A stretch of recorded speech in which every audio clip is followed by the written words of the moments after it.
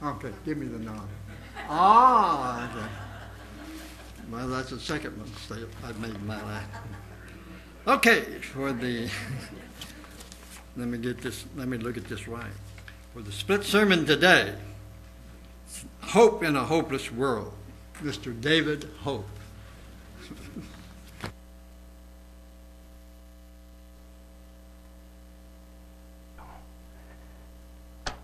Thank you, Ron. Appreciate that.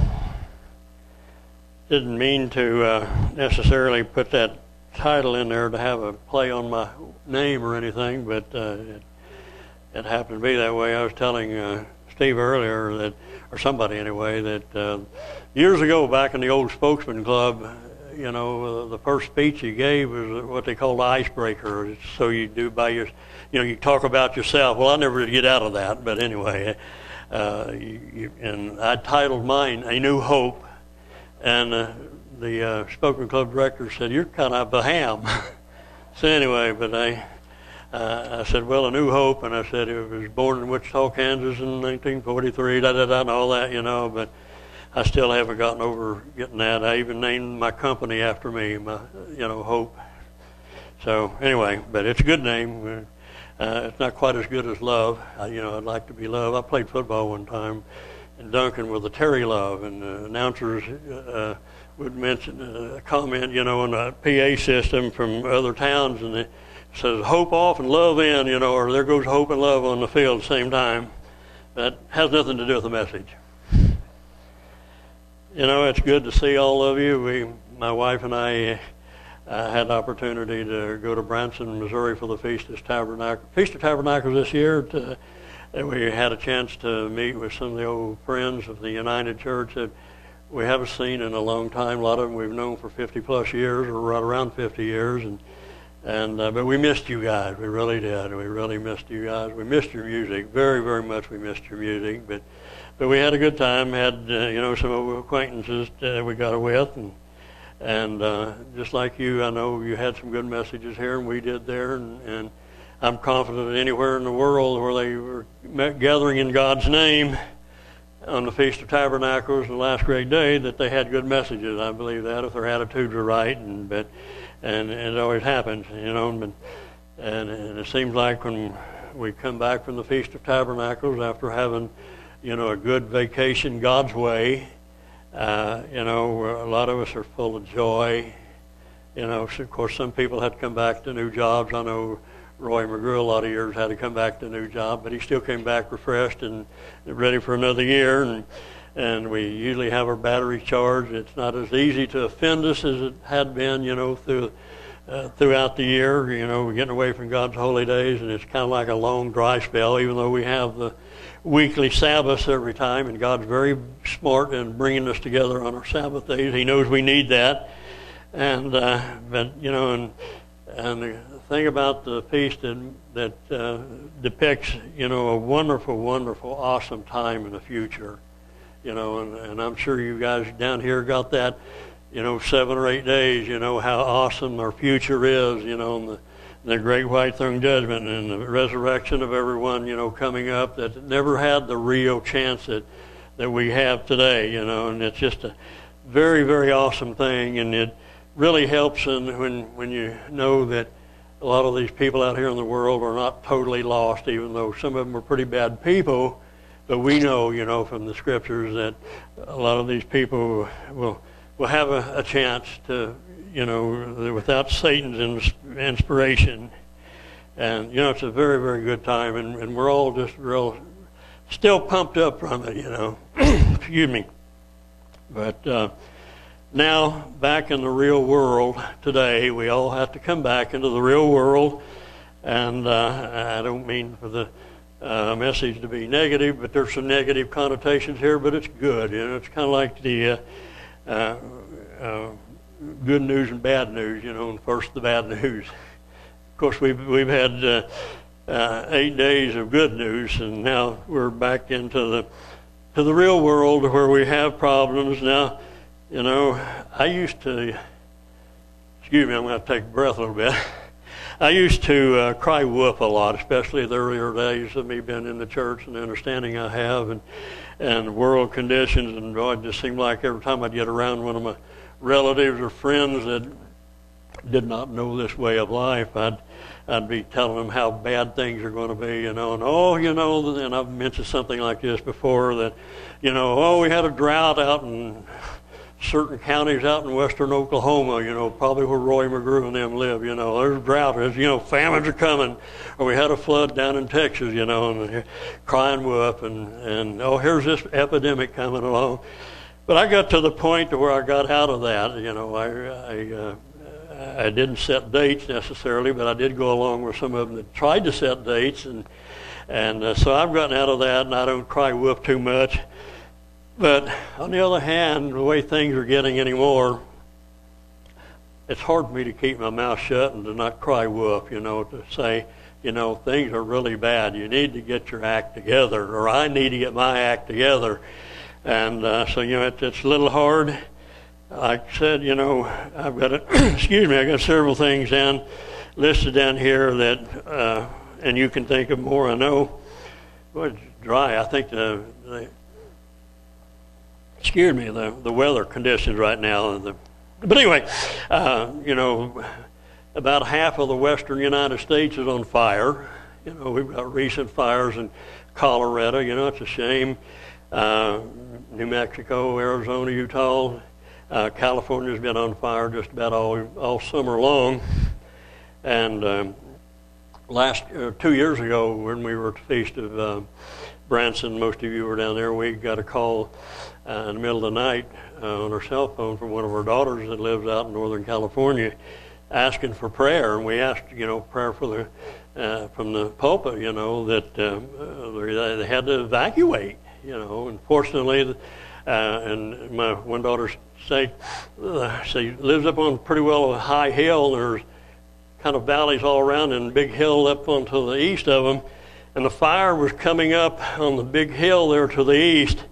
And for some reason, instead of coming down and going toward their house, it just made a turn and went down the other side. So I can't prove it, but but Becky thinks that God intervened, and the prayers of people intervened.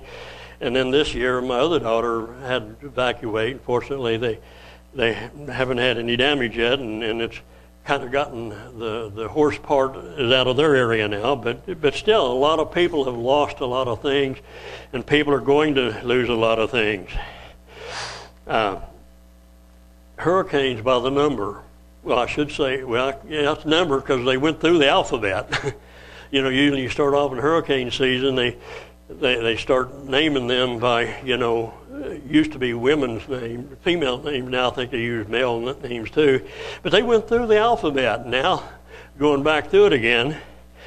And in fact, the motel my wife and I were staying in at Branson, there were people that had come in there just right down from us that was had evacuated from New Orleans area in Louisiana. From what was it, 3 or 4 weeks after the other one came through, just a few miles from where they were, and people are evacuating again. And riots that just don't stop.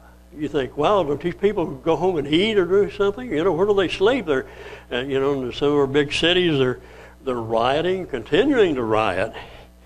Even some of the mayors, and I'm thinking it's Portland, are not allowing the police to use facial identification, to identify people. You can be walking down the street and the cameras just catch certain portions of you and they tell who you are. Well, they're stopping that. It's like they want the riots to continue to go. They're wanting the country to go down. I mean, that's my opinion, but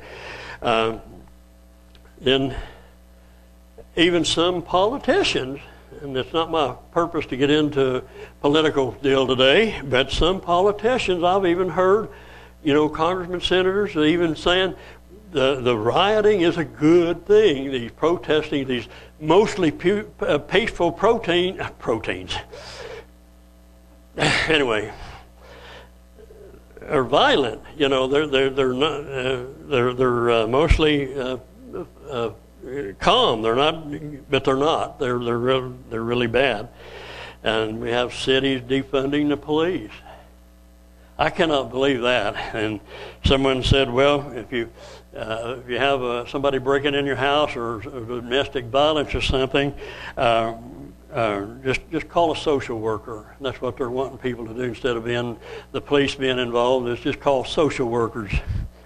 You know, it's things that don't make sense. You know, churches are being silenced all over the country. You know, and we passed I think our local government here in Tulsa passed one just a week or so ago that, if I'm not mistaken, I think it would be I could be put in jail, or anyone could be put in jail if we talk about certain lifestyles from up here. You know, because it's a hate crime. You know, the thing that Sodom and Gomorrah was punished for. You know, it's getting to a point to where churches can't even do their own thing. And then I'm going to get off this negative in a minute, but they've been during the COVID-19 thing. One of the speakers down at Branson mentioned some things in his message, and I'm just quoting on it. The divorce rate from March to June, the divorce rate had increased 34%.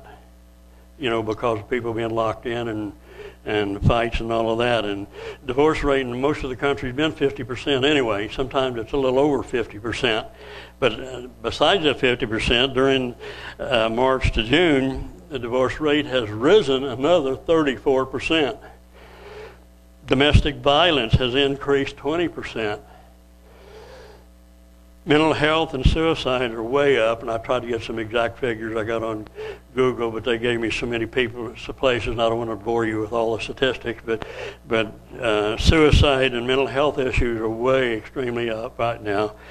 And but we know that the Bible predicts and warns of these times. We've been talking about it. You've heard it from the pulpit here.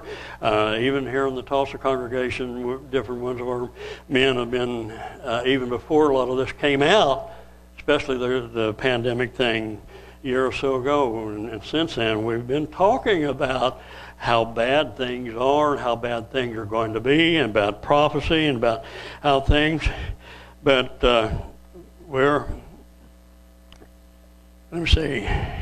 but we are to be encouraged by these things when they're happening. You know, we're to be encouraged. You think, well, how can you be encouraged by violence? How can you be encouraged by the horrible things that are coming?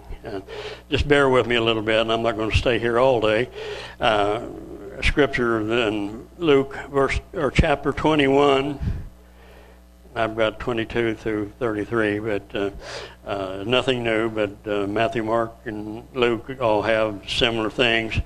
And most of the time when I get into this, I quote Matthew quite a bit. But anyway, Luke 21, verse 22. For these be the days of vengeance, that all things which are written may be fulfilled. But woe unto them which are with child, and to them that give suck in those days, for there shall be great distress in the land, and wrath upon this people. So we know that there will be horrible things. We know that it's beginning to be that way. And this one scripture, verse 23, kind of reminded me of a situation that happened here, I don't know, a few years ago, 10 years ago, I don't remember how, it's been a few years back, but where it says, woe unto them that were a child and to give suck. My wife and I had gone to Seventh-day Adventist prophecy seminar. You'll see them maybe once a year. Different ones at the congregations will get together and they'll sponsor a seminar. And we went to it. And it was good. It was a very good presentation. And we were sitting in the auditorium like we are here, and Fran and I were sitting kind of like where Steve's sitting, and a young couple was sitting just across the aisle over there. And, well, they were really concerned. They were a young couple, probably in their early to mid-20s, and they wanted to have children, but they were afraid to, and they wondered, well, should we not even have children? I think we won't. You know, I'd love to have children, but they were really afraid to do it. And I wasn't a teacher, but, you know, I was a participant, And I told him during the break that I said, I understand where you're coming from. I said, my wife and I were the same way. We got married at 18, and not too long after that, we came into some of this understanding about, what we're understanding, about the end time and Jesus returning to the earth and things of that nature. And I said, we thought about the same thing. But we went ahead and stepped out on faith, and I said, to make a long story short, we ended up having 6 children. At that time, we probably had 10 grandkids, I think. We've got 16 now. But anyway, I said, and we even have great-grandkids now. Well, no, I didn't say that because we didn't have great-grandkids. We had grandkids now. So I said, you just have to go by faith. You want to be reasonable about it, but, these things are, and it's good to think about. But anyway, that scripture has a long-term meaning for me. And they shall fall by the edge of the sword and shall be led away captive into all nations, and Jerusalem shall be trodden down of the Gentiles until the times of the Gentiles be fulfilled. And like I said, Matthew and Luke or Mark will say a little different, but they're the essence the same.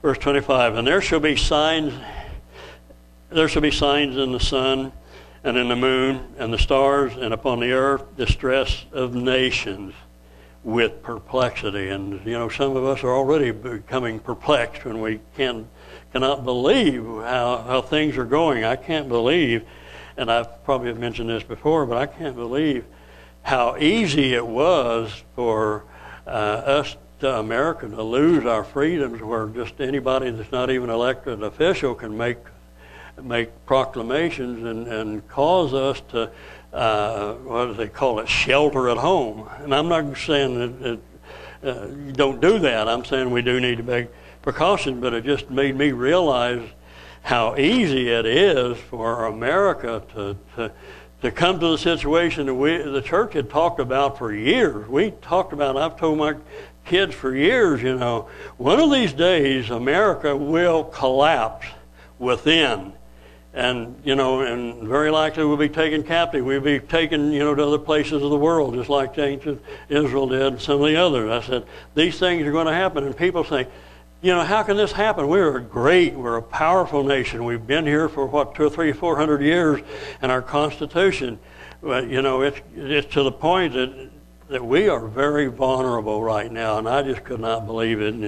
And I thought it was pretty, not significant, but I thought it was awesome. Years ago, when the wall of Berlin came down, and some people, it don't mean anything, but those of us that have been in the church for a long time, and you remember that, Ron, we're talking about, East and West Germany. One of these days are going to unite. They're going to be together again. It's not going to be like it is now. And this was way before it ever happened, 50s, 60s, 70s. And what was it, about 91 or something like that time period, the wall came down. It was so easy. It wasn't like a battle, a fight, or anything else, And East and West Germany was able to, and some of you think, well, what does that have to do with it? Well, you just have to look into some of the other scriptures and stuff, and I'm not going to go there today. But it just boggled my mind. Anyway, and there should be, I think I read this.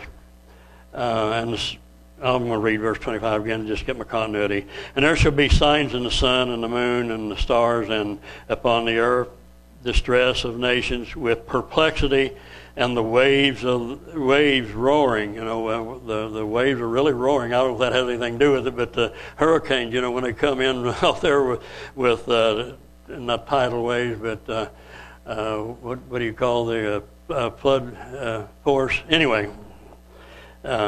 But verse 26, men's heart failing them for fear and for looking after those things which are coming upon the earth, for the powers of heaven shall be shaken. We haven't seen too much of that yet, or maybe we have, and they shall see the Son of Man coming in the cloud with great glory. And that would make a lot of people quake, but still future. Verse 28, and when these things begin to come to pass, we've seen some of these things begin to come to pass over the years. We're seeing a lot of that stuff escalate now. And you say, when you And when these things begin to come to pass, look up. Don't get negative about it. Look up and lift up your heads, for your redemption draws near. So the worser and worser, Reggie, worser. Anyway, the worse things get, the closer it gets, the more likely it is that we're going to be seeing our redemption being changed into human spirit being. And he spoke to them a parable. Behold a fig tree, and we read this recently, and all the trees, the fig tree and all the trees, when they now shoot forth, and you shall know, and you see and know your own selves that summer is near. So, we know when little buds come out on a peach tree, flowers bloom. We know summer's right around the corner. We know it's not long off. And when we see these signs, Jesus said, just like in nature, you can tell that it's not far off. So likewise, when you see these things come to pass, know you that the kingdom of God is at hand. So the worse things get and the more things are coming our way and more prophecies are fulfilled, the closer it is that God's kingdom will come, and that proverbial Feast of Trumpets, that trumpet blast, the twinkling of an eye, verse 32. Verily I say unto you, this generation shall not pass away until all be fulfilled. And then, of course, Matthew 24 says the same, tells it says that no flesh will be saved alive, unless Jesus intervenes and comes back on the proverbial Feast of Trumpets. Unless he comes back on that time period, there's no flesh going to be saved. And without being too redundant, to the older people have been around for a long time, but a lot of people, may not have heard some of these things. But a lot of scholars would say, a lot of this was not possible until roughly around the World War II area, when a lot of the weapons of mass destruction were developed, the atomic bomb, atom bomb, and a lot of the chemical warfare. A lot of that stuff was not possible where all flesh could be destroyed off of the earth. We've heard this before, but it is possible, and like some of them say, we can destroy man and all flesh many times over, not just once, but we have ways that we can destroy everything. But Jesus, and it's not in this one, but Jesus said, but for the elect's sake, these days will be shortened. For our sake and for others like us, their sake, those days will be shortened. Heaven and earth shall pass away, but my words shall not pass away. We can count on Jesus' words being true. We'll go over to Hebrews, the 3rd chapter. Most, I guess pretty well all my stuff today is in the New Testament. Hebrews 3:12 and 13. Here's a message to us. Take heed, brethren, lest there be in any of you an evil heart of unbelief in departing from the living God. So this is just a reminder, even though we're pumped up now from the feast, we're encouraged now, but we must not give up. We must not slack off on our personal Bible study and our prayer and our working on ourselves and trying to look at the better part of individuals, trying to love somebody instead of, accusing them of bad behavior. We need to work on that and not depart from the living God, but exhort one another. And that's what we do when we come together, not just from up here. You don't have to be up here to exhort one another. We can exhort one another and encourage one another just by being here, being around, and but exhort one another while it is called today, while we still have time, while the conditions are well, lest any of you be hardened through the deceitfulness of sin. So we have to, between now and the Passover, when we get another boost in our life, we need to do everything we can to stay powerful and strong, and to have the God's Holy Spirit increasing with us and encouraging one another and uplifting one another. Verse 14, For we are partakers of Christ if we hold the beginning. It's not automatic. If we hold if we hold the beginning of our confidence steadfast until the end. You know, we're not just because we're saved once that we've got it made. We've got to continue to work on it. Not that we fear. We're just cautious. And just a little technical thing. I wanted to dwell on the word of exhort a little bit, and for those scholarly type that like the Greek words and the Strong's numbers and all of that, this particular word on exhort, and it's talked about exhorting and things of that nature. It's almost the same word. It's Strong's number of 3870, and I'm not real good about pronouncing parak. Anyway, forget it. From the New Testament, and all that. But it's to call near, to invite. You know, we're to invite each other, to invoke, to implore. You know, I'm imploring you today, I'm imploring myself to stay totally committed to God. Exhortation or consolation. And here's some of the words, that was kind of the overall meaning, and here's some of the words that you'll find that particular number listed. Beseech, call for, be of good comfort, desire, give, exhort, action, entreat. And now that was a strong Greek meaning of it. Now here's for just a plain common English definition, short version of it. To urge somebody strongly and earnestly to do something. You know, to urge somebody in here to give somebody urgent and earnest advice. You know, we're not trying to preach. We are trying to preach, I guess, in a way. But we're not trying to condemn one another. But if we see things that, if you see things that will help me in my life, you know, you're to exhort me, you're to entreat me, you're to try to convince me to change my way, change my thinking. You know, you're not going to spread all my sins and problems around, but you know, you're going to exhort me, and I'm going to exhort you the best I can.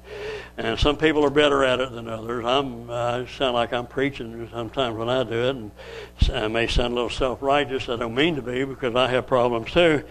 And but there's some of my kids are really good about that. You know, they're really good. So this is not acceptable, you know, and all that. And when I do that, I just make people mad. But anyway, I want to exhort you, and I want you to exhort me. And we'll go over to my last scripture of the day, Hebrews 10, verse 22 to 25. We read this quite a bit. I do anyway. Let us draw near with a true heart and full assurance of faith. Full assurance of faith. Having our hearts sprinkled from an evil conscience and our bodies washed with pure water. You know, we've been baptized. We've been washed in the pure water, and symbolizing of Christ's blood. You know, we have this assurance. We're clean every day. We sin every day, but when we when we ask for forgiveness for our sins, you know, and really mean it and really work on it and ask for God's Holy Spirit, when we are clean every day when we do that. We don't have to be baptized every day, but we're clean every day. So no matter what we've done, no matter we think that, well, I have just done so bad and I just can't seem to get this out of my life, when God knows the heart, and there's scriptures, and I'm not taking time today to go in there about the Spirit knows the heart, knows what we're thinking, but we are clean if we are literally trying to do this. Let us hold fast the profession of our faith without wavering. There's no reason why we don't continue to have faith, for He is faithful that promised, and we know other scriptures where it says, it is impossible for God to lie. God cannot lie. 24, and let us consider one another. You consider people on the other side of the aisle, and they'll consider you, and I'll consider you. Let us consider one another to provoke and to love and to good works. So this is the apostle encouraging. It's not just me saying it, but it's the apostle, Jesus Christ inspired words. Not forsaking. And how many times do we read this? And how many times is it important? Not forsaking the assembling of ourselves together. So much more, or as the manner of some is. Some people do. Some people just take it so lightly. You know, we've got people that drive 100 miles or so to church, you know. And we have people that live 10, 15 minutes away that won't come to church. You know, am I judgmental? No. I'd like to exhort them if I could talk to them. But anyway, as the manner of some is, but exhorting one another, and so much more as you see the day approaching. And we're seeing it worse and worse all the time. And I'm not saying let's be afraid, but we've got the promises of God, and God will. He said, if God be for you, who can be against you? You know, if we have a problem with the Sabbath, we have a problem with this or that, God will be with you. I guarantee it. In conclusion, we do live in a very troublesome time. Nobody will deny that. But we also know that the kingdom of God is not far away. We know that. We've been talked about that the last several days, or several weeks. So let's have each other's back. You know, you have my back and I'll have your back, and love one another and encourage one another. And thank all of you for being here today. I'm glad for my sake.